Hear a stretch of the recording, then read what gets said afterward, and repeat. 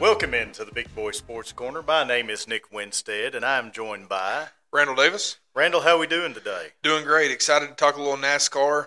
I think since we started this thing, 3 months ago, whatever it's been, 2.5, 3 months ago, the thing I've anticipated the most was diving into NASCAR.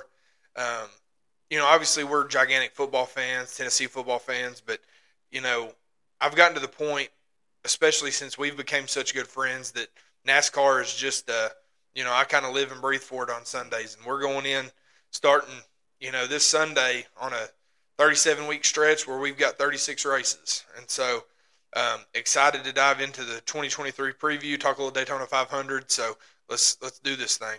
Yeah, we're both big NASCAR fans. I've been a NASCAR fan, 25 years, ever since the late 90s, early 2000s. And, like Randall said, we're huge football fans, huge Tennessee football fans.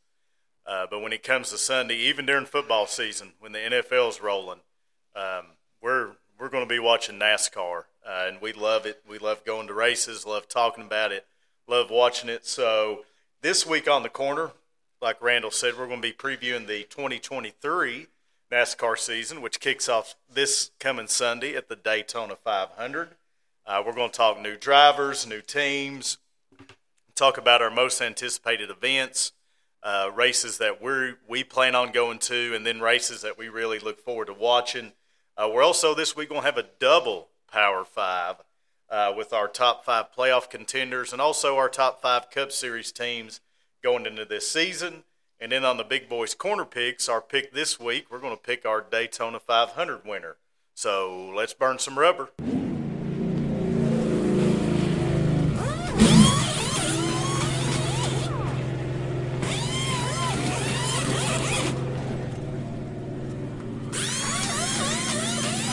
Jumping right into the 2023 NASCAR preview. First thing we want to do is just go through the teams, talk about team changes, new teams, new drivers. The biggest changes this year, and we've got a list of them here, is we'll start with A.J. Allmendinger. A.J. Allmendinger has raced part-time for Colleague in the Cup Series over the last couple of years. Obviously has been a full-time Xfinity driver. He's going to be full-time in the number 16 Colleague Chevy this year. Certainly think he's going to be competitive. He's a great road course driver, really good at the short tracks. And Colleague has become a really, really good plate team. So I certainly think that we've got a chance to see A.J. Allmendinger do some special things. Yeah, this is guy A.J. Allmendinger who was in the Cup Series full-time, raced for Penske and had some issues there, raced for JTG Daugherty and won his first Cup race at Watkins Glen, goes back down to the Xfinity and really resets his career. Led the regular season Xfinity standings for most of the year last year, won 5 races, and obviously, like you said, is a really good road course driver. And with the NASCAR schedule this year setting up with multiple road courses, you've got COTA, you've got the Indy road course, you've got the Roval, of course, and you have Watkins Glen and Sonoma, you've got the Chicago Street Course. Very easily, you could pencil in Allmendinger as a playoff driver this year. And then outside of that, he's good at Martinsville, he's good at Bristol, he's good at the plate track. So very, very interesting, very anticipated to see how he takes that step in the Cup this year and maybe, moves Colleague up into a playoff contender. Yeah, I think the thing AJ can do as well is he can come in and mentor Justin Haley, who is in a contract year, needs to have a big year. AJ did that in the Xfinity Series, and Justin Haley had a lot of success, last year with them running more of a all-star team with that 16. Haley never got to have that cohesiveness week in and week out of having a playoff or having a teammate there in the Colleague car. So, next, Ty Gibbs is replacing Kyle Busch in the now number 54 Joe Gibbs Toyota. It's going to be really weird not seeing the 18 on the track. Yeah, the first time since the early 90s when gosh, I almost said Bobby Labonte. Pre-Bobby Labonte, Dale Jarrett comes in the Gibbs and wins the Daytona 500 in '93, and then Bobby Labonte runs it for a long time, wins the Cup Series championship, and then obviously Kyle Busch runs the 18 car from 2008 to 2022, won 50-something races, 2 championships. So, yeah, it's definitely going to be an odd thing to not see the 18 on the track. Kind of similar to, not a similar situation, but kind of similar to not seeing the 3 car on the track, you know, when Earnhardt passed away. But definitely Ty Gibbs won the 2022 Xfinity Championship. Super talented driver, going to have all the backing in the world with JGR, with Monster, with Interstate, and the other sponsors that he has lined up. TRD, Toyota's obviously going to, that's their flagship organization.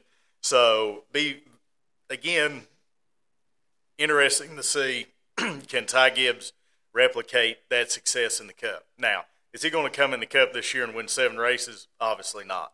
But I do think he wins at least one, and I think he's a playoff driver. I mean, the money and the talent's there. There's no reason other than his lack of experience, which he raced a ton of races last year when Kurt Busch had his concussion and sat out the majority of the year. So be interesting to see, you know, Ty Gibbs in that Rookie of the Year battle, and obviously we'll touch on the guy that he's going to compete with for that Rookie of the Year battle in just a second.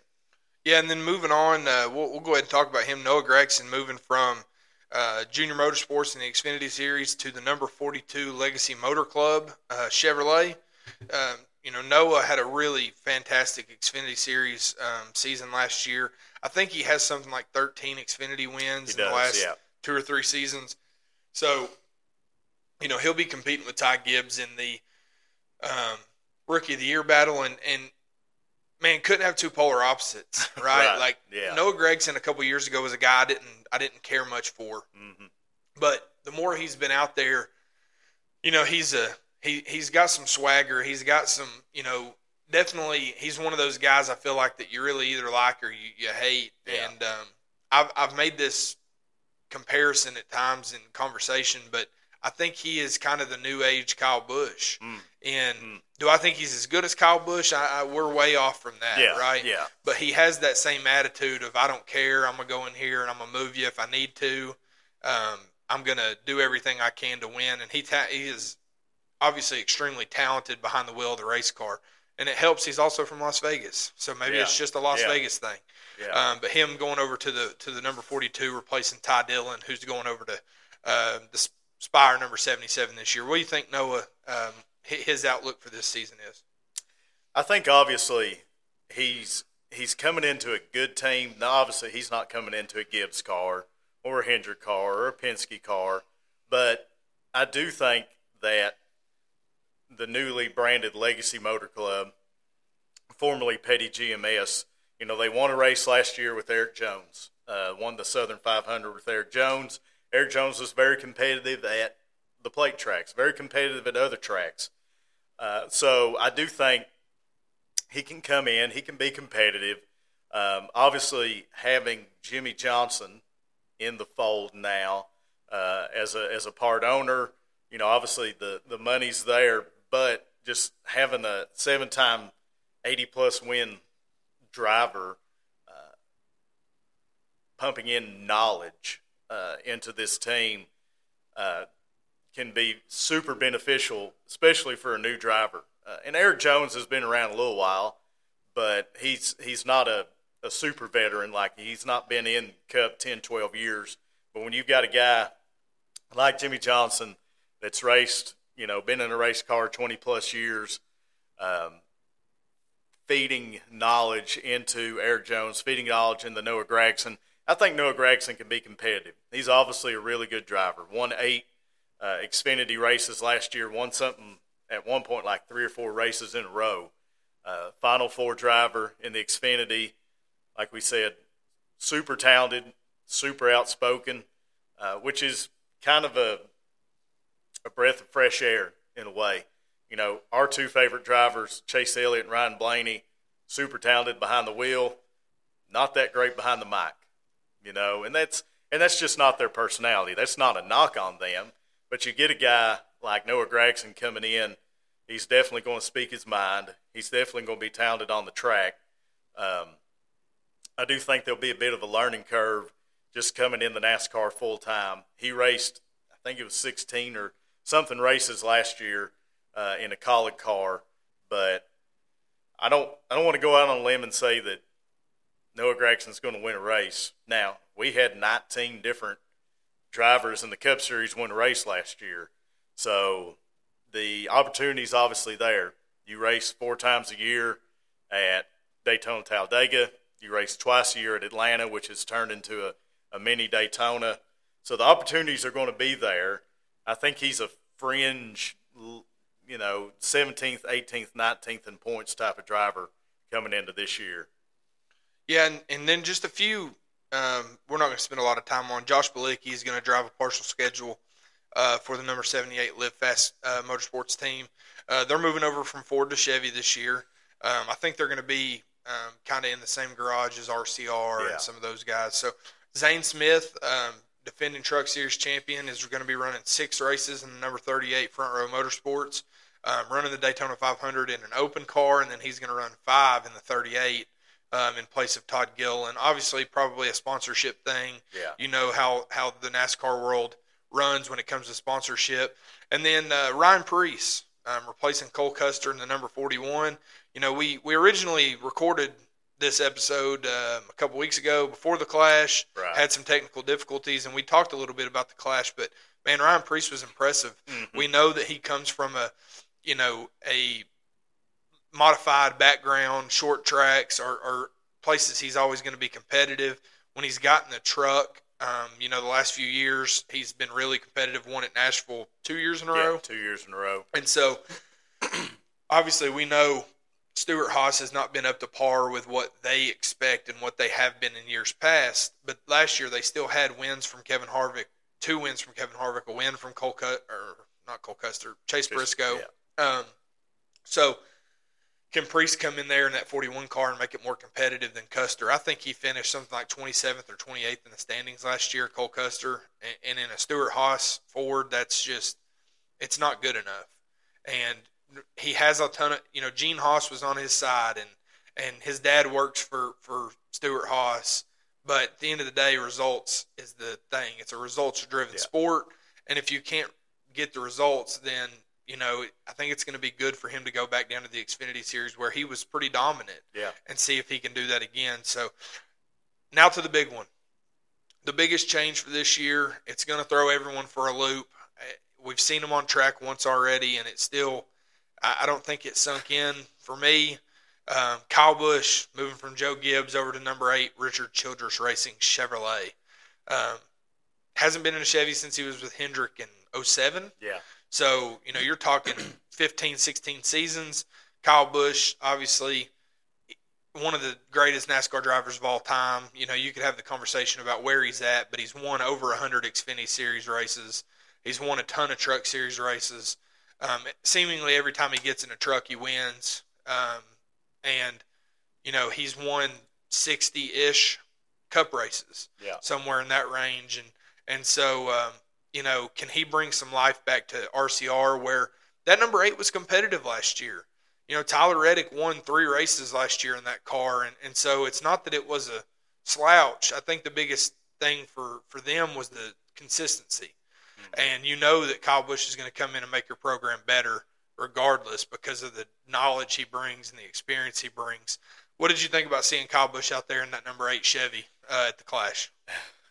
Like you said, it still hadn't really sunk in. I kept, honestly, watching practice, watching qualifying, kept looking for an Interstate Batteries 18 car, because that's what we've seen since 2008. It's Kyle Busch in the 18. So, but even further back with the 18 you're talking 93. Yeah. That's still the craziest thing to me is just to look out on the track and there just not be a number 18. Yeah. You go all the way back to the Dale Jarrett years, and then Bobby Labonte wins a championship with them. Obviously, Dale Jarrett won the Daytona 500. Bobby Labonte wins a championship in 2000. And Kyle Busch won 2 championships for him, and to not see a number 18 Interstate or number 18 M&M's car out there, I'm just not gonna. It's gonna be a while before it sinks in, but that number 8 car looks good. Oh yeah, that new font on the number 8 is pretty hot. They went chrome with it. Obviously he's got a lot of sponsors that he's picked up with NetSpend, and Cheddar's is sticking around, and 3Chi and some of those companies. So, but talk about how competitive he was in the Clash. Yeah, I mean, he finished third, I believe, second or third, something like that. And we say that's a Kyle Busch type track, but honestly, every track is a Kyle Busch type track. But he's super dominant and has been super dominant at the short tracks. Has won a ton of races at what I would consider, I grew up 35 minutes from there, and it's a couple hours from here. Our home track of Bristol has won a ton of races at Martinsville, Richmond, etc. So this type of short track, obviously, he's really good at, and it almost seems like, in the talk about this, almost a rejuvenated Kyle Busch. You can be in a certain place for a while, or a certain team, whether it's NFL, MLB, obviously we're talking NASCAR, and after a while things just kind of run its course, and maybe things had run its course with Kyle Busch at JGR. In 2020, 21, and 22, he won 1, 2, and 1 races.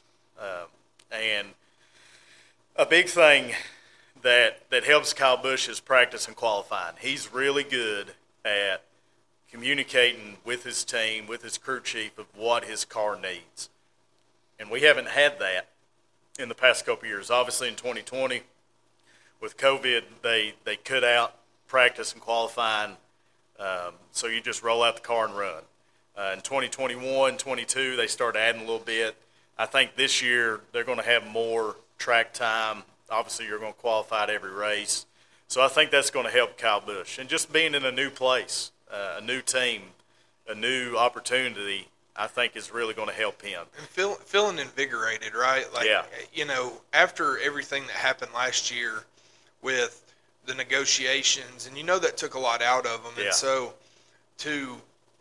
I think after it was kind of a foregone conclusion he wasn't coming back, he kind of probably looked at it, and I'm not saying this is right, but it's very Kyle Busch-esque, right, to say, y'all don't think I'm worth it, I'm going to show you how I'm not worth it, right? And so he went out and did his job, and he's the guy, he gets behind the wheel, he's always wanting to win. Yeah. But was he going to put the extra time in the shop and with the engineers? And I don't think so. Right. And so I think it was best for all parties. Still going to be weird to see Kyle Busch not in a Toyota, but I certainly think he has a chance to have a really good year.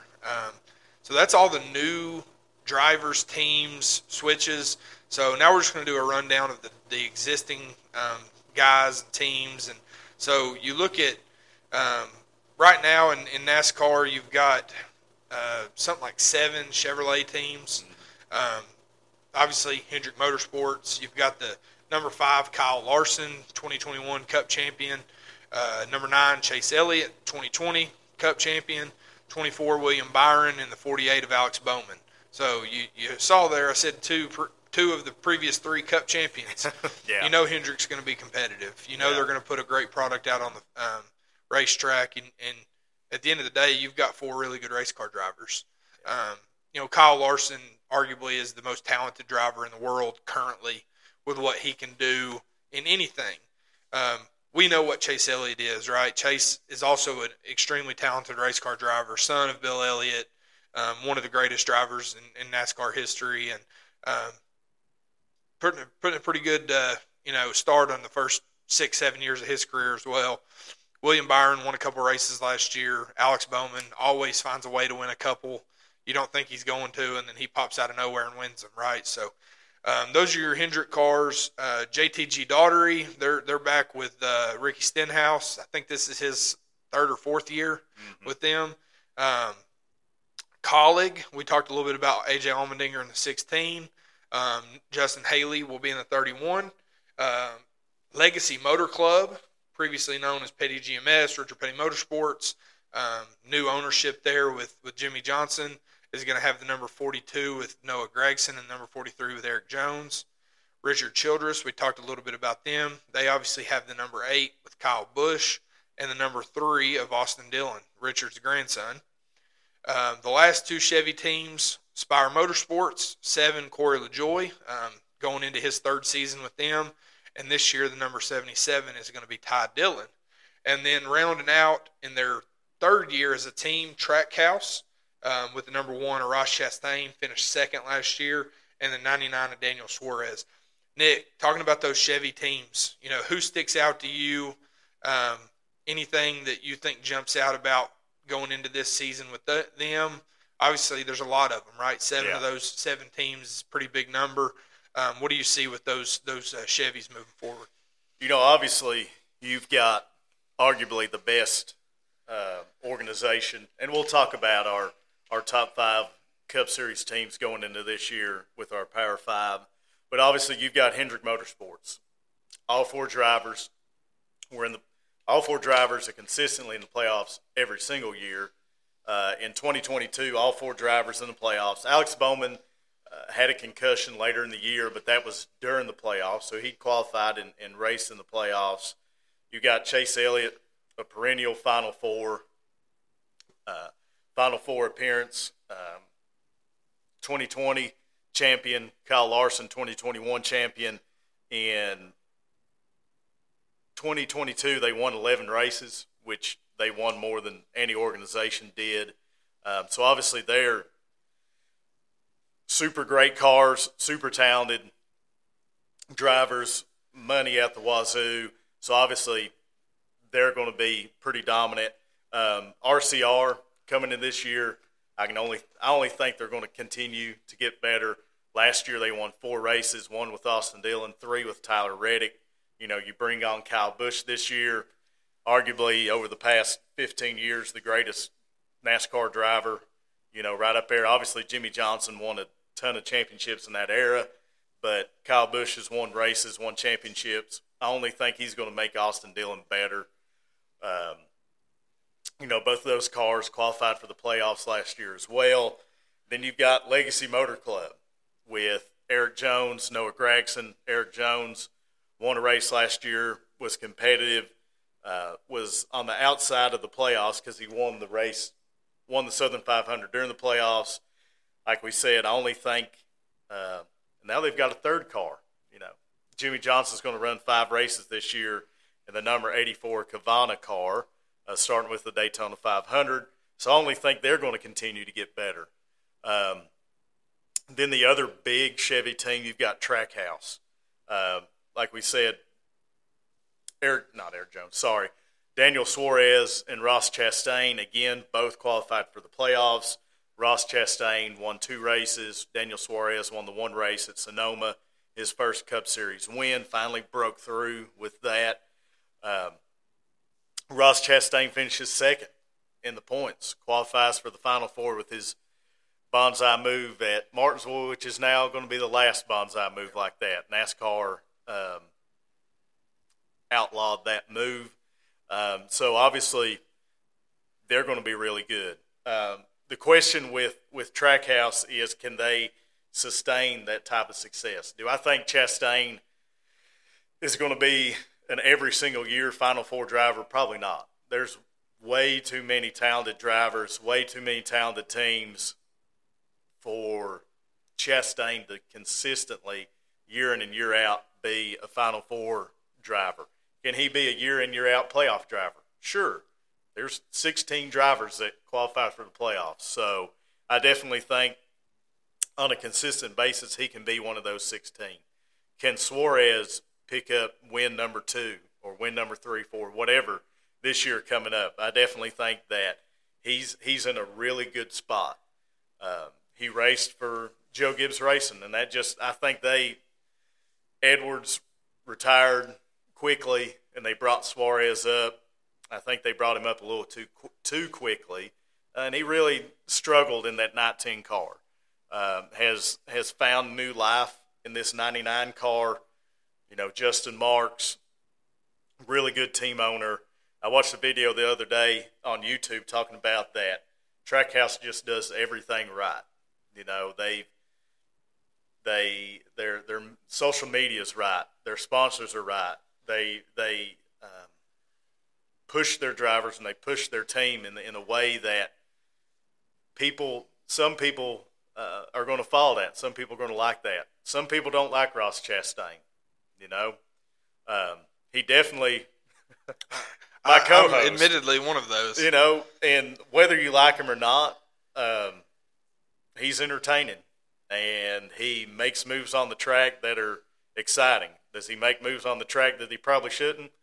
Yeah, for sure. Okay, he's had about 87 run-ins with Denny Hamlin just last year, and had one in the Clash again. He did, yeah. And I don't think Denny's taken him off that list. He's had run-ins with Chase Elliott, you know, but definitely be interesting to see if they can continue that trend of having both of their cars in the playoffs. But definitely of the Chevy teams, far and above, Hendrick's the top dog and has been for years. Yeah. And you go look at the Fords, and I actually forgot one Chevy team. We talked about it already, Live Fast, moving from Ford to Chevy. Yeah. B.J. McLeod and Matt Tift, owners of that. Ford has 6 teams. Front Row Motorsports, they have the 34 of Michael McDowell, 38 Todd Gilliland, and Zane Smith. RFK Racing in year 2 of ownership there with Keselowski, who's going to be in the number 6 car, and Chris Buescher in the 17. Rick Ware Racing, who's now in partnership with RFK Racing, with the number 15 that I think J.J. Yaley is going to run quite a bit this year. And then the 51 of Cody Ware, Rick Ware's son. And then the 2 big teams, Wood Brothers is left. Besides the 2 big ones, they're kind of in partnership with Penske. Harrison Burton running for them in the 21 car. But the 2 big ones, Team Penske, number 2 Austin Cindric, Ryan Blaney, the greatest, in the number 12 car, and your defending Cup champion Joey Logano in the number 22 car. And then you have Stuart Haas, who has the number 4 car with Kevin Harvick in his last year. Announced he's retiring, moving up to the Fox booth in 24. Eric Almirola, who was going to retire and then decided, I'm going to come back for 2 more years. Right. So he's back in the number 10. Number 14 of Chase Briscoe, and the number 41 of Ryan Preece, who we've already talked about a little bit. I think it's pretty easily the best team in the Ford camp is Penske. For sure. Haas has obviously won a championship with Harvick, won a championship with Stewart not long after maybe his first or second year that he moved over there. But haven't won one since they've been in a Ford. But they're still going to be a really competitive team. They have Tony Stewart and Gene Haas as their co-owners. So obviously they've got some money and some people who care about racing there. But Penske, defending champion, Ryan Blaney, who was a top 2 or 3 driver in points all year. Austin Cindric, defending Daytona 500 winner. I think it's pretty easily Team Penske is your best Ford team. And then looking at your 2 Toyota teams, obviously Joe Gibbs, they have the number 11 with our favorite, Denny Hamlin. Oh, yeah. Love Denny Hamlin. He's the greatest. Number 19, Martin Truex Jr. You wanted to say 18. I did. Number 19 with Martin Truex Jr. Coming back. I think this is probably his last year. I think so. Won the Clash, looked good, looked invigorated. Number 20, Christopher Bell, who had a great run in the playoffs last year, got into the Final Four.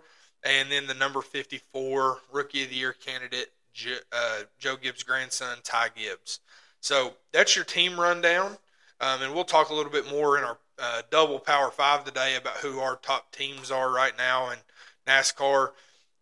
Just to hit on a couple new sponsors, Interstate is expanding with Gibbs and spreading out to all 4 cars. So they already ran the number 20 was Interstate at the Clash, and is a good-looking car. Good-looking car, yeah. They're going to be on all 4 teams at some point this year. Going to be really weird seeing Denny Hamlin not in a FedEx car, or he did an offer pad car a couple years ago, but to see him in a green number 11 Interstate car will be different.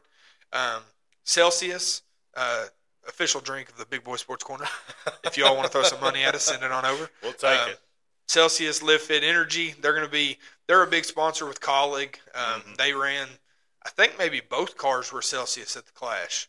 Yeah. The 31 for sure was, and he does a lot. Justin Haley runs a lot of the Leaf Filter, which is Colleague's company. Yeah. But this year they're going to be sponsoring Corey LaJoy, starting with the Daytona 500. Gives me another reason to cheer for Corey LaJoy. I'm a fan of Corey LaJoy. Love his podcast. Would really love to see him get an opportunity in a really good car. I think he's a talented driver, and his window's closing, unfortunately.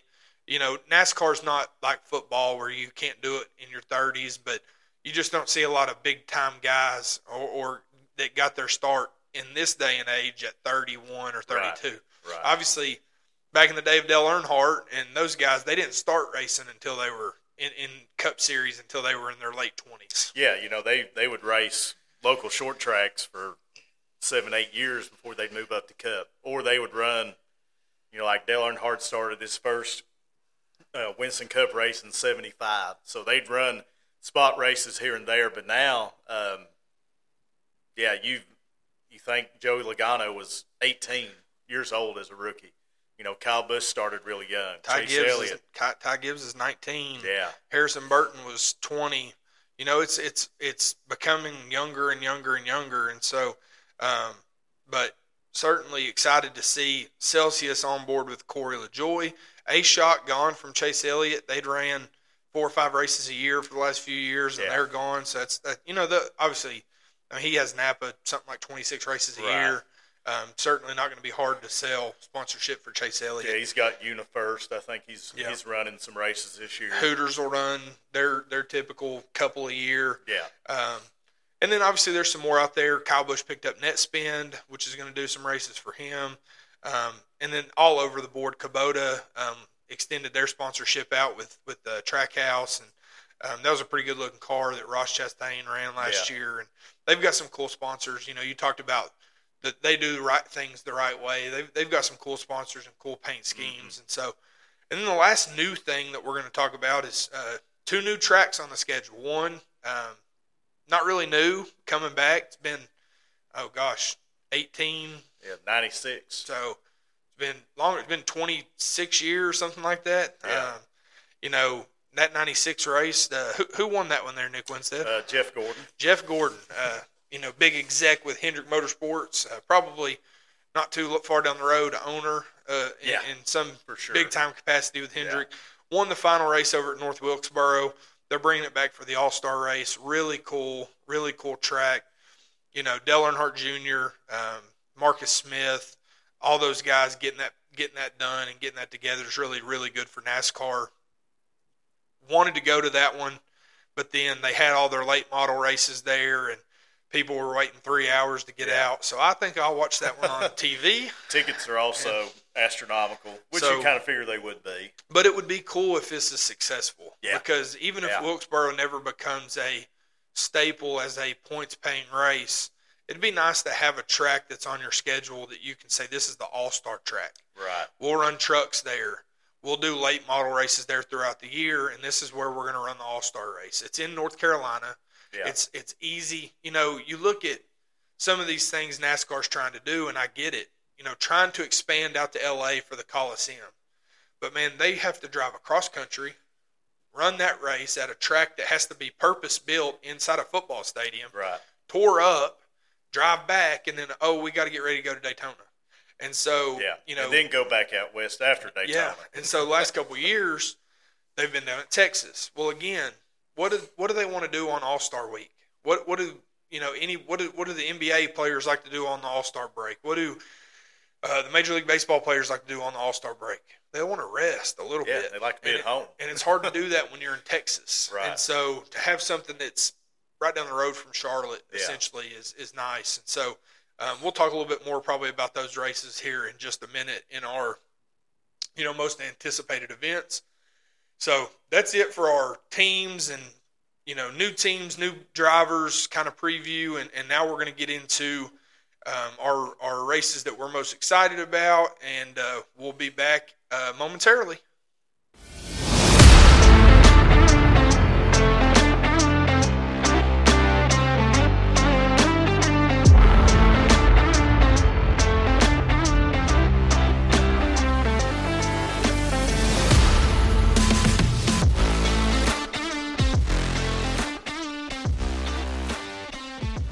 And we're back. Now we're going to dive in and talk a little bit about races and tracks that we're most excited about this year.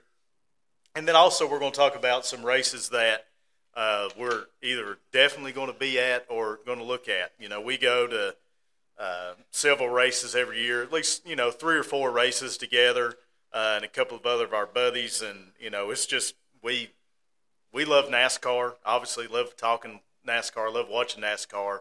But being at the racetrack, watching the race is super, super exciting. So we love that. So obviously starting off the year, super excited about Daytona 500. We love Daytona. We've been to Daytona. Went a couple of years ago when Ryan Blaney won the Coke Zero 400 in the August race. So always love to see the season get kicked off. Obviously we had the Clash a couple weeks ago at the LA Coliseum, but this is the big deal. This is the Super Bowl of NASCAR. So definitely looking forward to the Daytona 500 coming up on Sunday. And then a race we're looking to attend is the Bristol dirt race, the truck dirt race. The Bristol Cup dirt race is on Easter Sunday night, and I would really prefer to not be in the doghouse with the wife and the kids, so I will be watching that race at the house, but definitely looking forward to going to the truck race. I grew up 35 minutes from Bristol. Bristol's a couple hours from where we live now, so that would be, considered our home track. And then, Bristol itself is a monstrosity. It's a crazy thing to see just how big it is. And then, we like all types of racing, so we like dirt racing. We've got some dirt tracks close to us. But to see the trucks, see NASCAR cars and trucks on the dirt will be neat to go check out. And I don't think I've ever been to a truck race. Now that I think about it, I'd only been to 2 races in my life prior to meeting you. Yeah. I went to Bristol 06, and I went to Bristol at an Xfinity race that Kyle Larson won back in like 2015 or 16.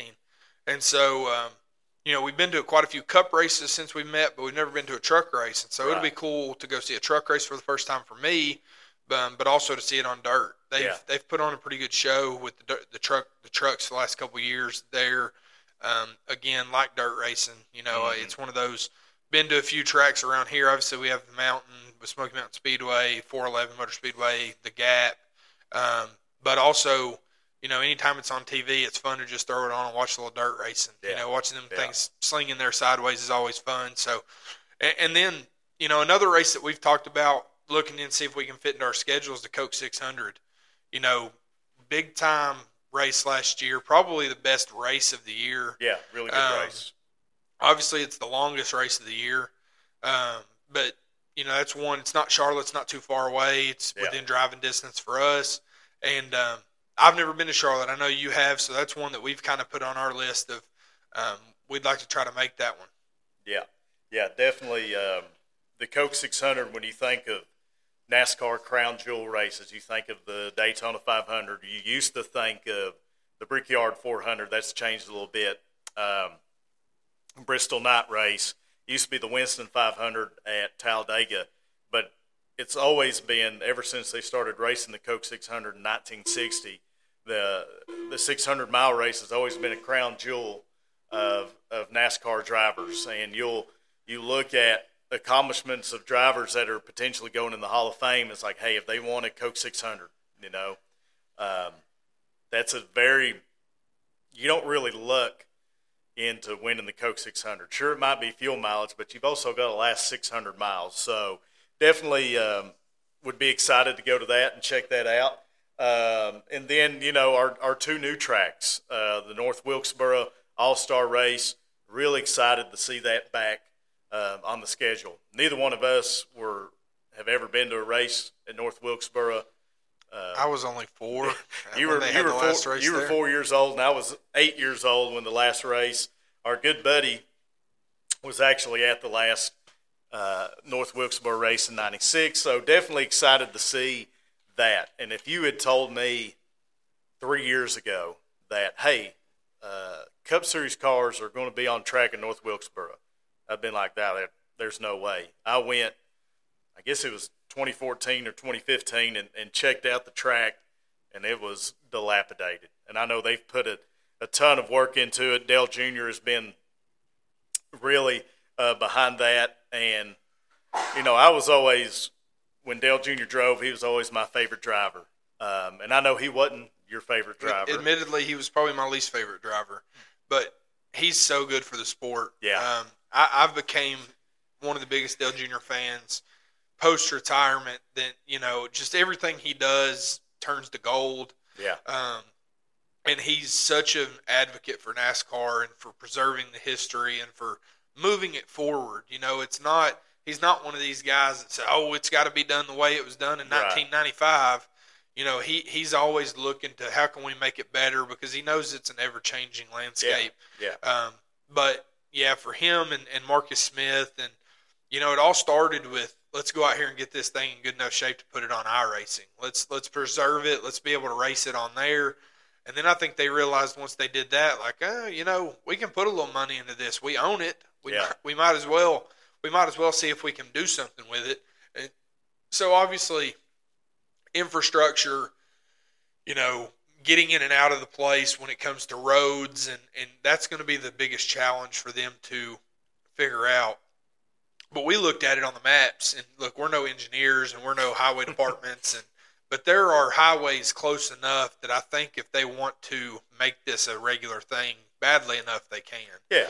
And so, All-Star Race at North Wilkesboro are going to be cool. Another one that, look, it may be a terrible race, and we may come and talk about it after and say, man, that was cool, is the Chicago Street Course race. Right. The thing that's hard for us is they took away Road America, right? Yeah. Which in 2 years has put on really good racing. Had a couple buddies that went up there and watched that race and said the atmosphere was unbelievable. My thing is they made a rule recently that would have made Road America way better. Yeah. NASCAR's coming out with, they're not going to throw a caution flag for stage breaks for road courses anymore. They're going to pay those points and keep racing. Right. And that was one of the biggest issues there is, you'd call a caution for a stage break, and under pit road speed, it's a 4.5 mile track. Yeah. Well, it's taking them 10, 12 minutes to get back around and get ready to go pit and do all those things. And so it was a nightmare from a TV standpoint. Yeah. And we know that TV runs this thing. Sure. TV ratings and look, I didn't turn the channel, but the casual fan says, man, they've just been riding around behind a pace car for the last 15 minutes. I'm going to turn it on football. Yeah. I'm going to turn it on, golf, whatever. I'm going to watch the Sunday golf, last day of the tournament that they're on. And, right. So hopefully we'll see Road America back at some point and see how that change makes it. But, Chicago Street Course certainly is going to be a cool atmosphere. They're going to be right there in the middle of downtown Chicago. Yeah. And, these cars were built to be able to go run road courses and run street courses. And so I know they want to get back towards that market. Obviously, they were kind of there with Road America in Wisconsin, up in that area. But getting back into Chicagoland since losing Chicagoland has been obviously an important part of what NASCAR wants to do. And I think it sets up for, can we go race in Mexico City? Can we go race overseas and do similar type stuff to Formula One? Because at the end of the day, this is all pushed by Formula One as well. Right. Formula One got really popular, especially after the Netflix series. And I'm a Formula One fan. I watch it every week just like I do NASCAR. And I don't like it as much, but I do enjoy it. It's racing. Anything that goes fast, I enjoy watching. Yeah. But this is a response to that. Is can we go, get a Monaco type setting where these Formula One cars are running through Monaco and people are in buildings and they're in, they're on boats and it's a cool atmosphere. And so I think they're trying to replicate that. And like you said, obviously they want to get back in the Chicago market. They raced since 2001 up through 2019 at Chicagoland, and admittedly, towards the end of its, I'm going to say towards the end of its life, the track's still there. Towards the end of them racing at Chicagoland, it was a good race. Like, very competitive, good, exciting race. So, obviously, they want to get back in that market. And going to the Chicago Street Course, they're smack dab in the middle of the market. They're in Chicago. And that's the thing about, if you don't know much about NASCAR, you're just the casual fan, and you flip on a race, and it might say Atlanta Motor Speedway. Atlanta Motor Speedway is not in Atlanta. It's in Hampton, which is 45 minutes south of Atlanta. Or if you flip on, the Kansas Speedway or whatever, it's not in Kansas City. None of these tracks outside of Daytona are in the actual city that they're listed. Maybe Richmond? Richmond has the city's grown enough that it's in the outskirts, but Chicagoland was an hour outside of Chicago. Joliet. Yeah. I mean, it's funny. I mean, you talk to casual fans or people who, I want to get into it. And, you go through the list, and there's, Bristol is really in, Bluff City? Bluff City, yeah. Not that Bristol's a big metropolis. Right, but still, it's all these tracks are listed in Nashville is in Lebanon. It ain't. Gladeville. It really ain't very close at all. I mean, it's a solid 35, 40. I mean, it's way closer to Murfreesboro than it is to for sure. To go to Murfreesboro from here, you have to pass by Nashville Super Speedway, and so they get the fairgrounds back. It'll obviously be dead smack in the middle of Nashville. Right. But yeah, Chicago Street Course should be fun. It's always fun to see a new track. I mean, it may be a disaster. But sometimes disasters are fun to watch. Like Coda the first year. Yeah, with the rain. And, the next one, and I'm excited about this one, Atlanta Night Race. Obviously, they've raced at Atlanta at night before. Right. But haven't done that in a few years. And, man, we've talked about it every time we've been down there. Atlanta in the summer, not a whole lot of fun. It's brutal. If you don't get in the right seats, it is just beaming down on you. It's hot. But with the new configuration, kind of a mini Daytona. Yeah. And we've been to Daytona under the lights. It's hard to beat. It's cool. And you give that same feel to Atlanta, which is a fun track to go to. Yeah. We've been together now twice, and the first time was kind of a snooze fest. It ended up working out because Ryan Blaney won, so I'm always excited about that. But the racing wasn't that great. But the atmosphere's fun. Yeah. We were in the parking lot grilling out, and we had people next to us jamming to some Lil Wayne, and we had us listening to Hank Williams, and I mean, it's just an eclectic group of people down there, and it's fun, and so putting that thing at night, running, that mini super speedway race where last year when we were there was 48 to 50 lead changes. Yeah. Really fun race, and so seeing that's on a Sunday night. Yeah. So that's one that it's in the summer, so we can probably try to swing that one. Yeah. Obviously, it's an easy drive down. I think when we went last year, we paid like $25 a ticket. We can always swing that. That's easy. Yeah. It's a fun track to go to for sure. And then you got Darlington. You're getting into the playoffs, Southern 500. That's always they run twice a year at Darlington. It seems like the first one always falls on Mother's Day. Yeah. I have a wife, and I, again, don't want to be in the doghouse and can't swing that one. But Darlington's always a fun race. It's an odd-shaped track, and if you look at the history of why, it's pretty cool.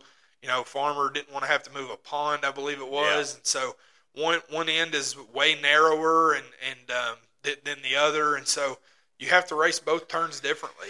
And so it's unique for drivers, and especially these guys who haven't had a ton of practice time in these new cars, but let alone practice time in running at Darlington. If you're Ty Gibbs and you're, Noah Gregson and some of these young guys, you're getting in a totally different car running at a track that you haven't got much seat time at. Right.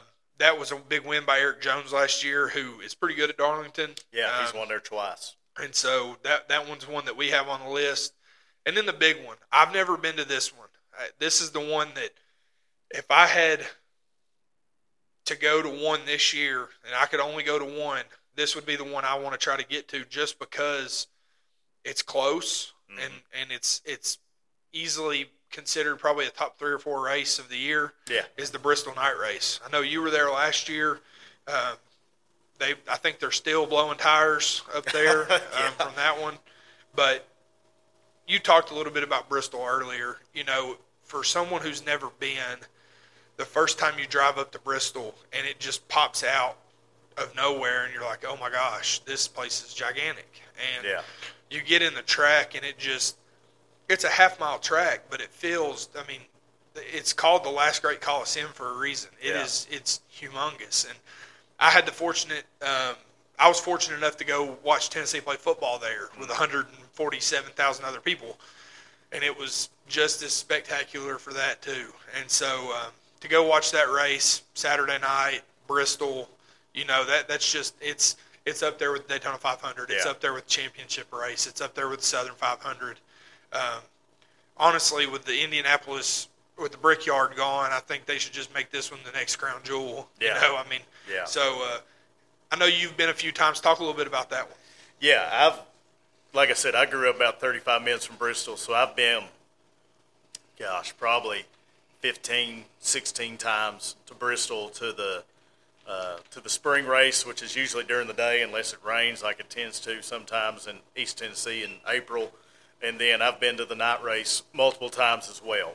I've been to the night race in its heyday, you know, in the late 90s, early 2000s, when obviously NASCAR was booming, growing in popularity. You couldn't get Bristol tickets. You know, you'd be on the waiting list for season tickets for literally years. And then kind of went through a dip there for a while. But then the crowd this past year at the Bristol night race when Chris Buescher won was a pretty good crowd. Wasn't 100% capacity, but pretty good crowd. So just it harkens back to the short tracks that these guys grew up on, racing on Friday night, racing on Saturday night, under the lights, beating and banging. The track's a little bit bigger than that, but it harkens back to that. Saturday night, short track, down and dirty. Hey, we're going to race for 500 laps. Who's going to survive? So, and then obviously just walking into the track, it's a giant bowl. It's 160,000 seats. There's tracks that are bigger in terms of capacity.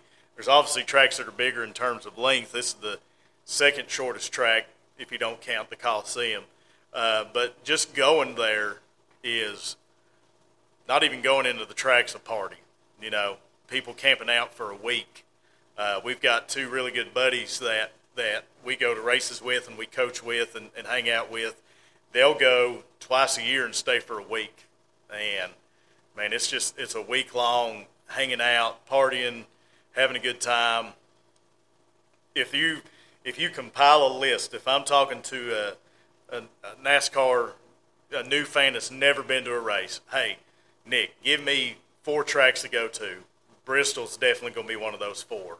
And then another one of those 4, and this is really probably the last race that we would attend for this season, and this will be the 4th annual, hopefully, is Talladega. Yeah, we got to come up with a name for that. We do. I mean, we've been to everyone since we've known each other.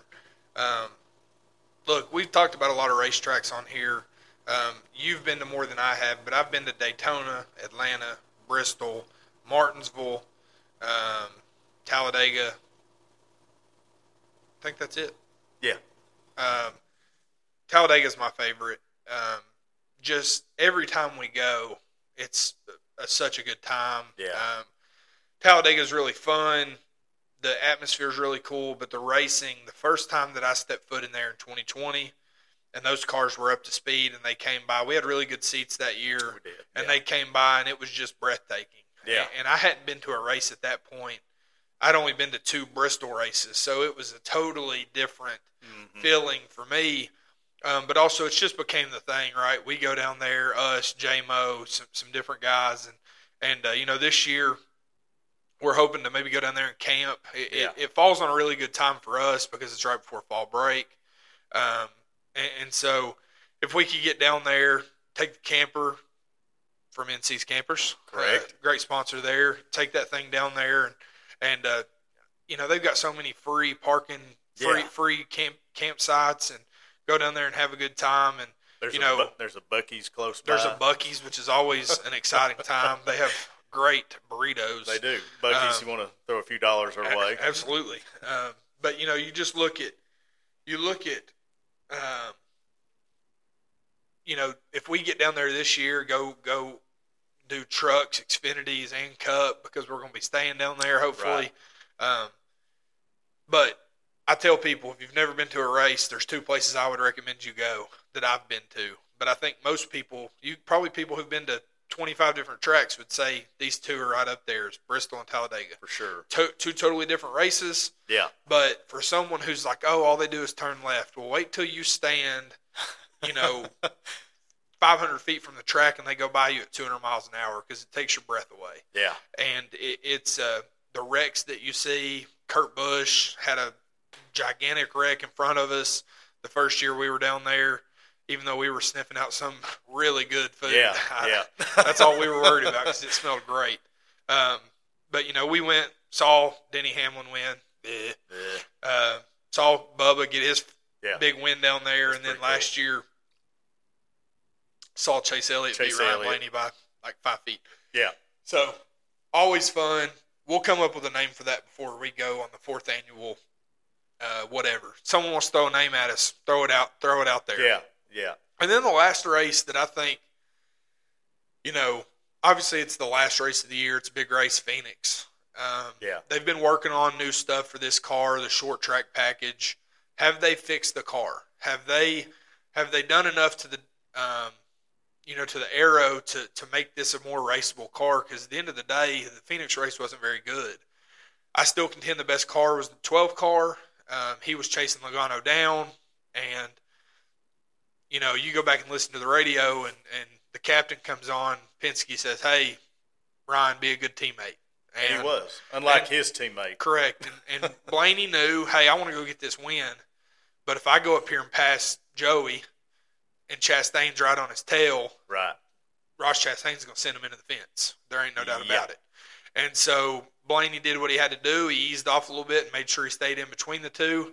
But can they, the talk for years was at the short tracks, what package are they running? Is it the high horsepower, low downforce, or low horsepower, high downforce, blah, blah, blah? Like, they've got to take,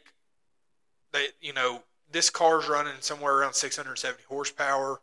But if you continue to give it too much downforce, the cars don't pass very well. Right. And so, they've got to continue to do stuff to the underskirting, and they've toyed around with the spoiler. I think they tried down all the way down to like a 2-inch spoiler.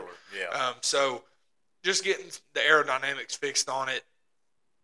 It's obviously an important race, championship race. Let's hope that they've done enough to make it a good competitive race this year.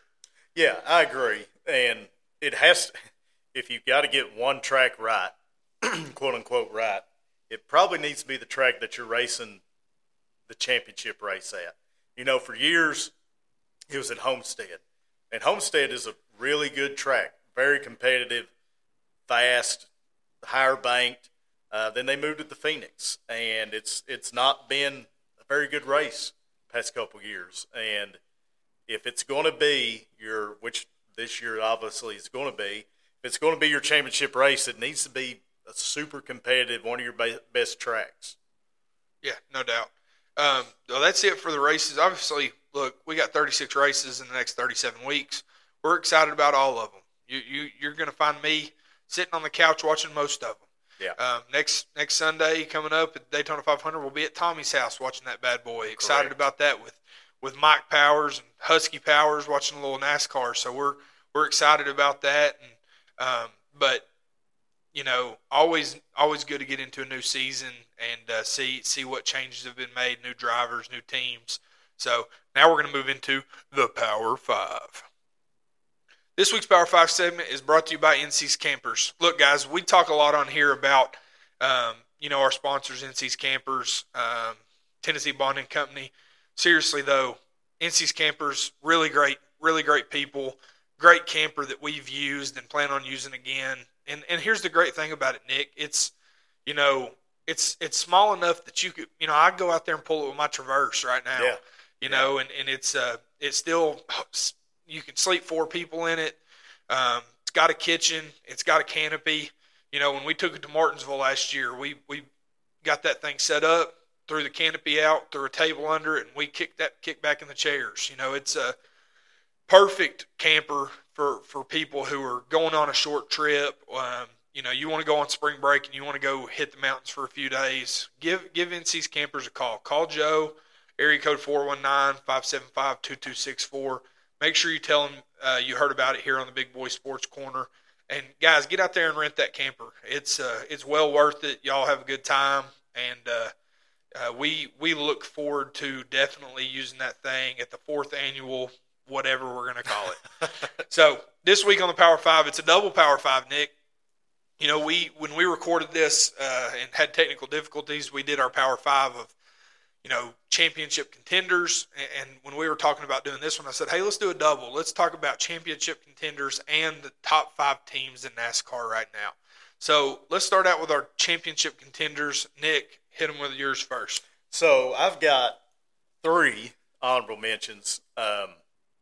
With Denny Hamlin, obviously has won 48 races, has finished second in the points several times. Last year was in the playoffs, wasn't super competitive throughout the year. Once the playoffs came, he kicked it into gear. Obviously, probably my least favorite driver of all time, but he's super talented, wins a ton of races. So I've got Denny Hamlin.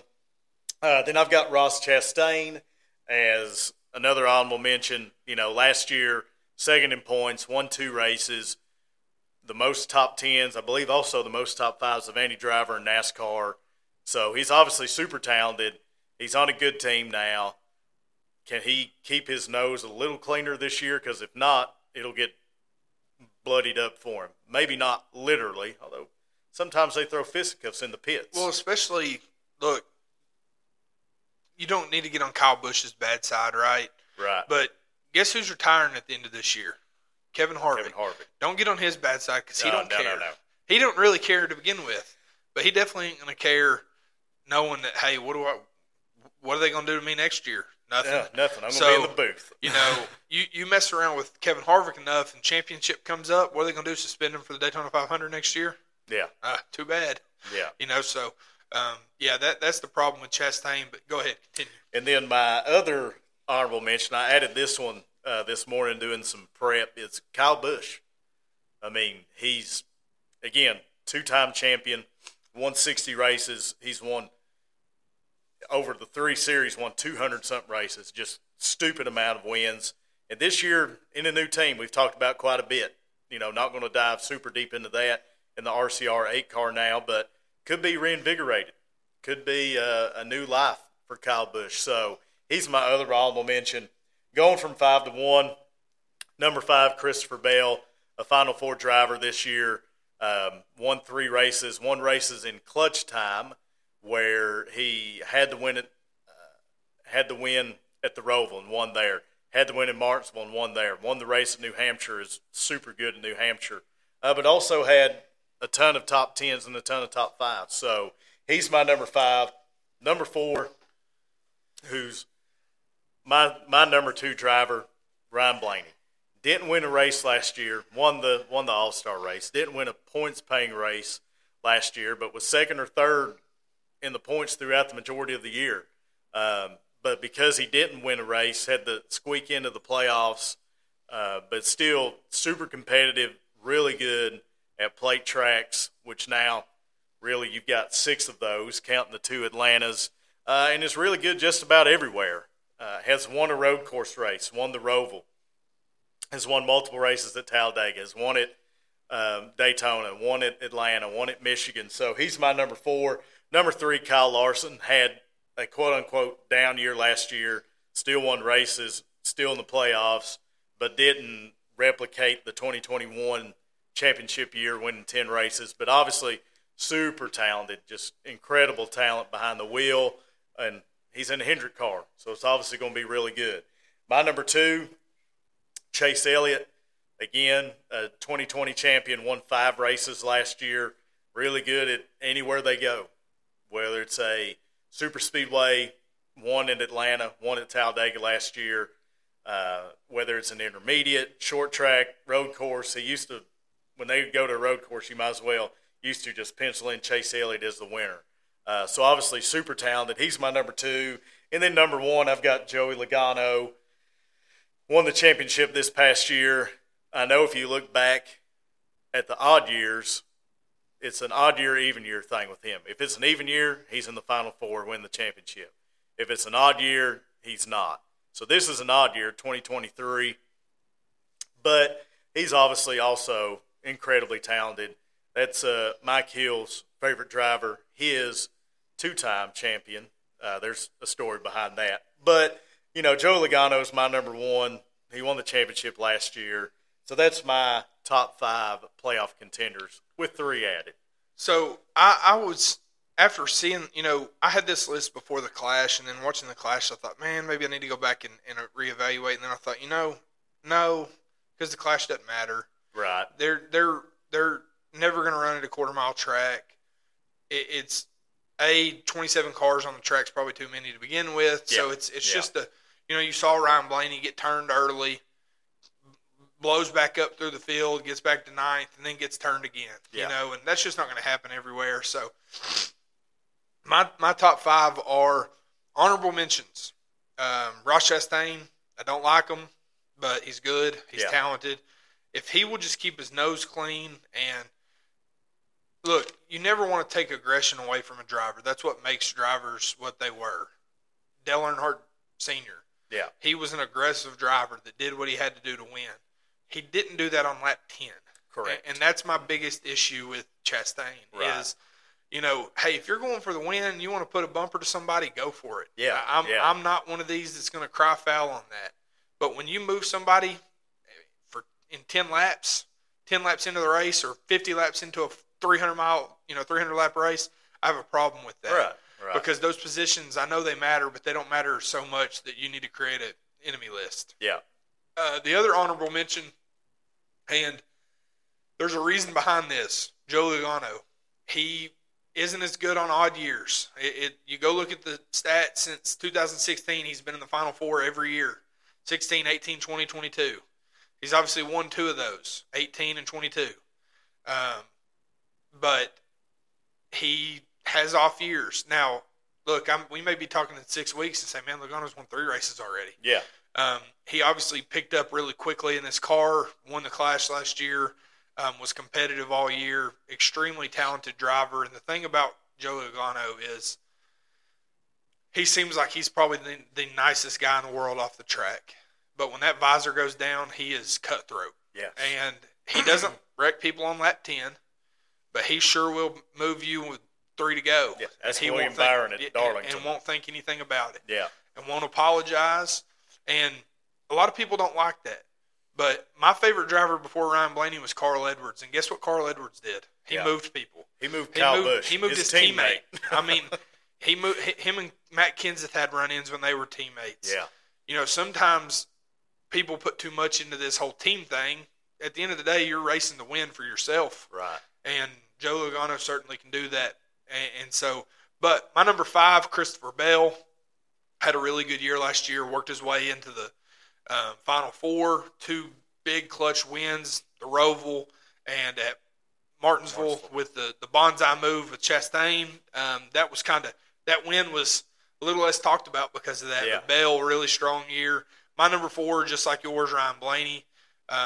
Consistency is not a problem of his. Consistently closing races is. Right. 2 years ago he did. He closed races, and he won at Atlanta. Tracked down a really good Kyle Larson car. At Daytona, he did what he had to do to be up front. With plate tracks, that's what it's about. And, got a caution on the back stretch and won that one. At Michigan, also got the lead and held on to it. Yeah. Last year, he just couldn't seem to do it. He ran up front all the time. I think he led second or third most laps of the year last year and just couldn't seem to close a race. And so I think he turns that around this year. I could see another 4 win season for him this year. He's obviously a phenomenal plate racer.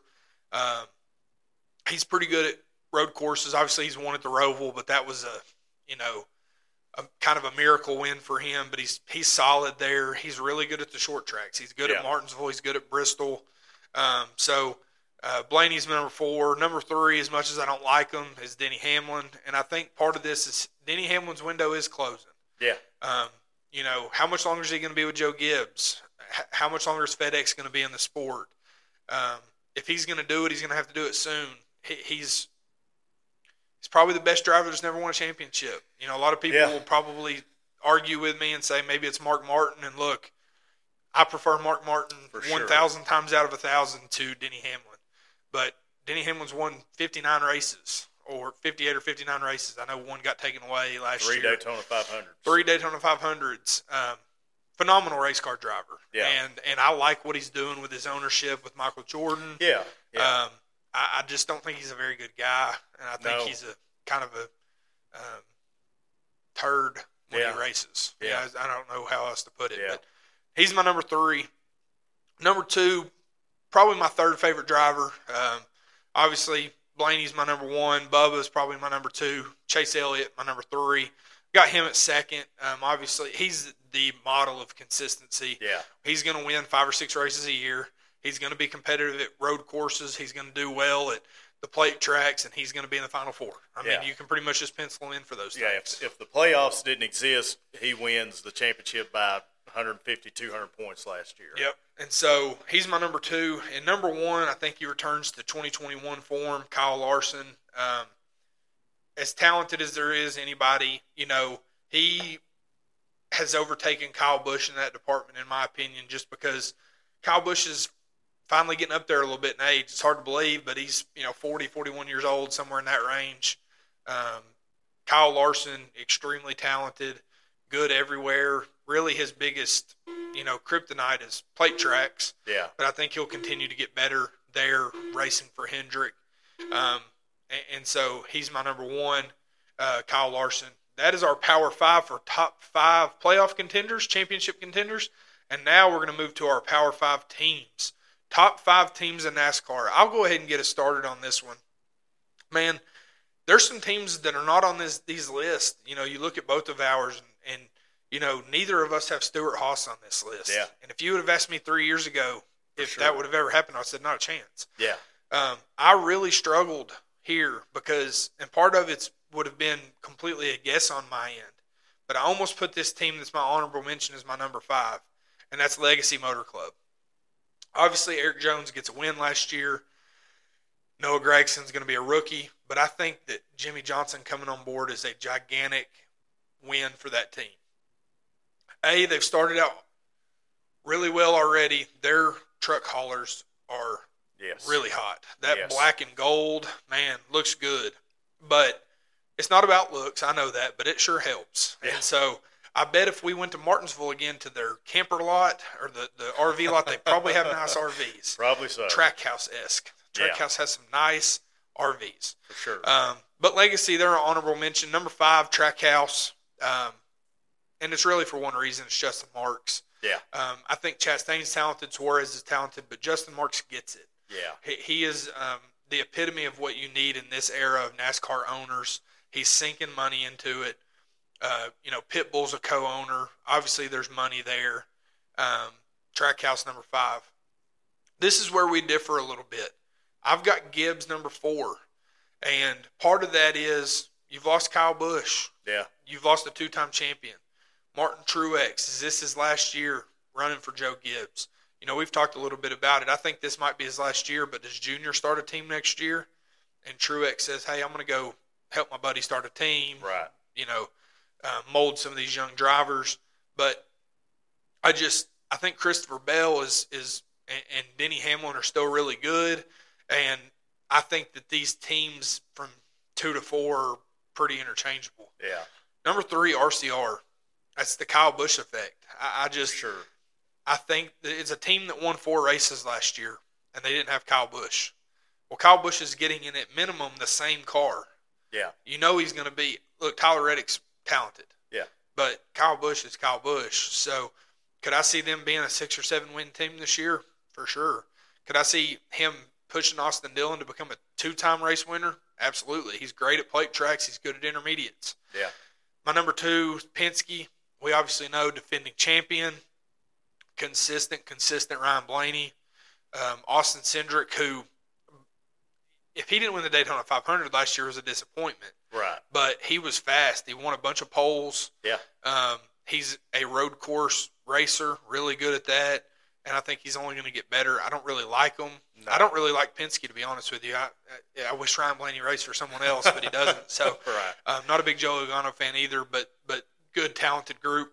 And number 1, and I think this is like, comparing an NFL team to some college teams. And I know that sounds crazy because we're at the pinnacle of motorsports and, Penske just won a championship, but consistently, week in and week out, far and away, best team, Hendrick Motorsports. Yeah, for sure. So my top 5 and a couple of honorable mentions. I also think Legacy is going to be a good team. I do think that they'll win some races. Eric Jones will probably be in the playoffs. Having Jimmy Johnson on helps considerably. 23-11. Bubba Wallace won the Talladega race we were at in 21. People can say, it was a rain shortened, and it was, but he was fast all day. And then he shut people up and won at Kansas last year. So that's the problem is we understand there's a gigantic group of people out there with hatred for Bubba Wallace. Yeah. He's a talented race car driver that wears his emotions on his sleeve. The thing that's going to look bad on him is what happened with Kyle Larson. Right. And that was a terrible decision on his part, terrible look. You don't wreck someone at 150 miles an hour. Yeah. And then get out and try to beat the crap out of him, right? Like, that was probably not the best move on his part. But talent-wise, you can't deny that he is a talented driver. He's going to be there in every plate race. He's a good intermediate driver, and he's only going to get better.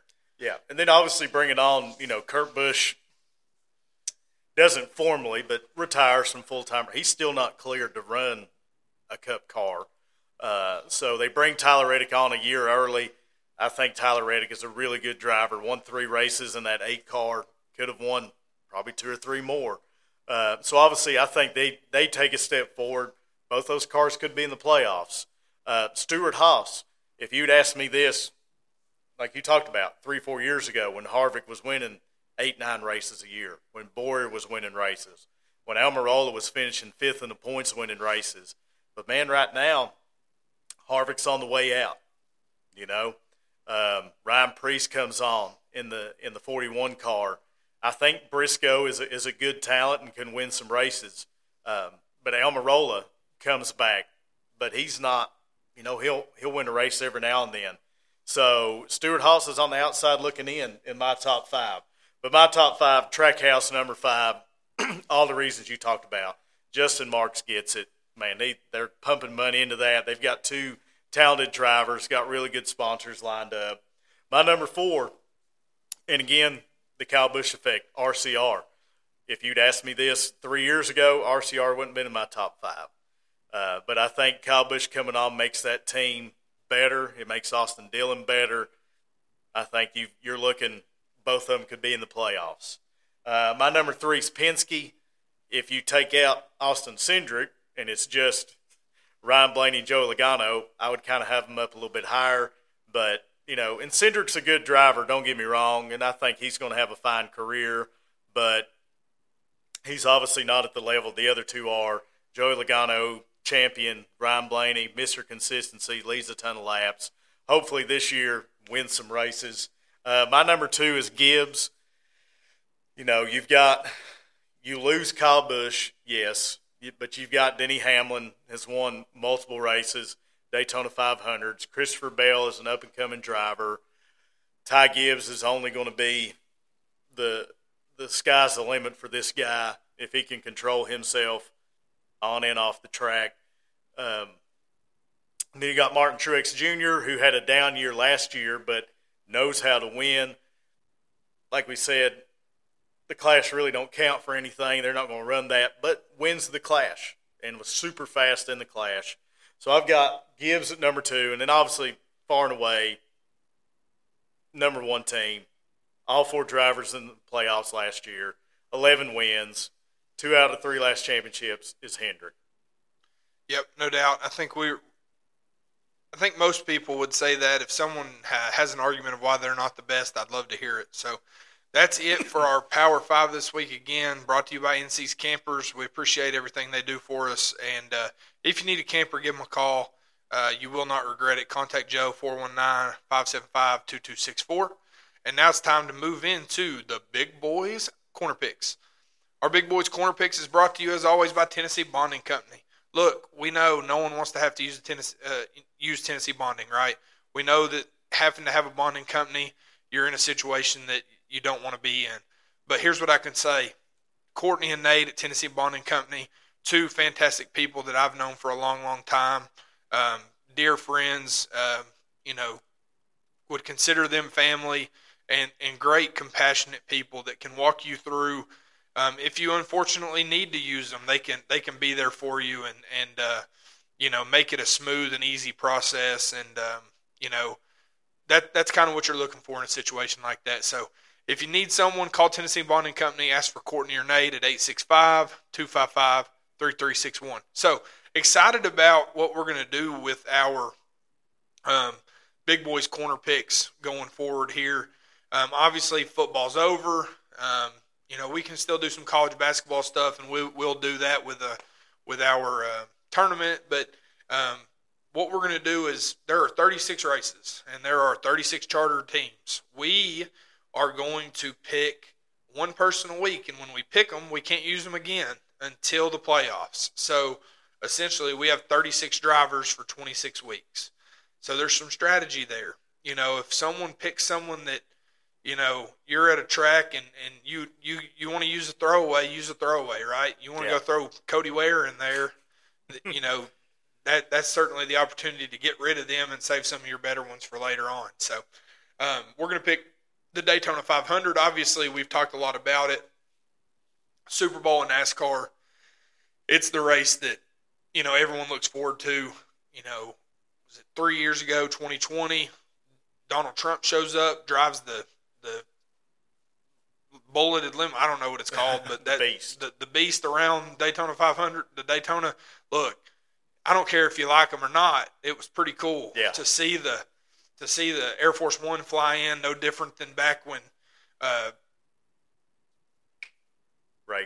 Ronald Reagan. Gosh, it's your favorite president ever, and I can't even think of his name. When Ronald Reagan flew in and seeing him fly out in the pictures. And, everyone wants to be a part of it, right? And so, but it's a track that there's people don't realize plate racing. They think, you just got to be able to draft. Now, you got to have strategy. You got to know how to get in the front and stay out of the trouble, or drift back and stay in the back and stay out of trouble, and know when to move and know when to lead and fuel strategy. And so we're going to pick this, and I think we're both going to pick what I would consider plate ringers, guys who are plate track, specialists. So, Nick, why don't you tell me who you got? So, for my pick for the Daytona 500, I'm picking Bubba Wallace. Here's a guy that has won at a plate track, one at Talladega we went to, is always up front at Daytona Talladega, up front when they ran in Atlanta, which is now basically a plate track.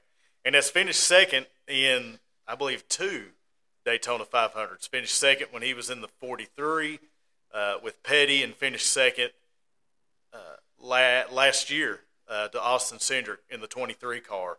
So I definitely think, even if he doesn't win it, I definitely think he's going to be up there in contention. He's going to lead laps.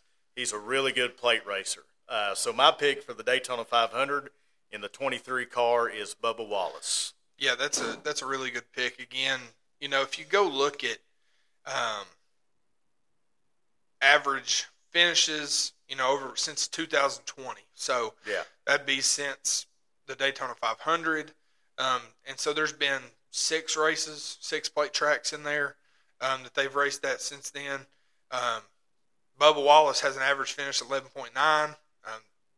Apparently, it's 12 races, not 6. Yeah. There's 2 at each. So in 12 races, he's averaging finish of 10.1.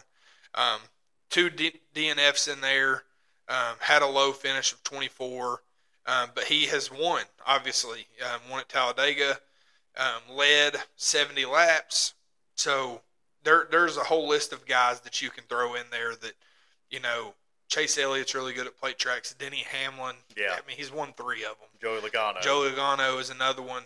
I'm picking Ryan Blaney. I know that's an easy pick for me, but he's been so close so many times. Obviously the year 2020, Denny Hamlin wins. Big Ryan Newman wreck. He was right there. Last year, I mean, if his teammate races him like a good teammate, he probably Blaney wins. Yeah. He always finds his way up there. We were at Talladega last year. He found his way from, at one point he was in like 14th, and then all of a sudden you looked up and there are him and Chase at the front. Yeah. So I'm going to pick Blaney, again, a guy that's led 186 laps at plate tracks in 12 races, averages a finish of 10.1. Bubba's was actually 11.9. I was looking at the wrong one. But better than Denny Hamlin, who averages 12.6. Chase Elliott, who's 13.4. There's only 3 people who average better than Ryan Blaney right now, and Jamie McMurray's one of them. He's only ran once. Right. John Hunter Nemechek has ran 4. Yeah. And Austin Cindric has ran 5. Right. And that first place finish helps Austin Cindric's numbers a whole lot. So, yeah. I'll pick Ryan Blaney for this year's Daytona 500. Can't wait to watch that one, get the season kicked off in the right way. So, thanks for joining us this week on our 2023 NASCAR preview here on the Big Boy Sports Corner. Next week, we're going to look back at the Super Bowl, which happened last night, and break that down a little bit. We'll also talk about the results of the Daytona 500. So make sure to tune in. And remember to follow us on social media, Twitter, Facebook, and Instagram, and like and share our posts. And until next time, y'all be good.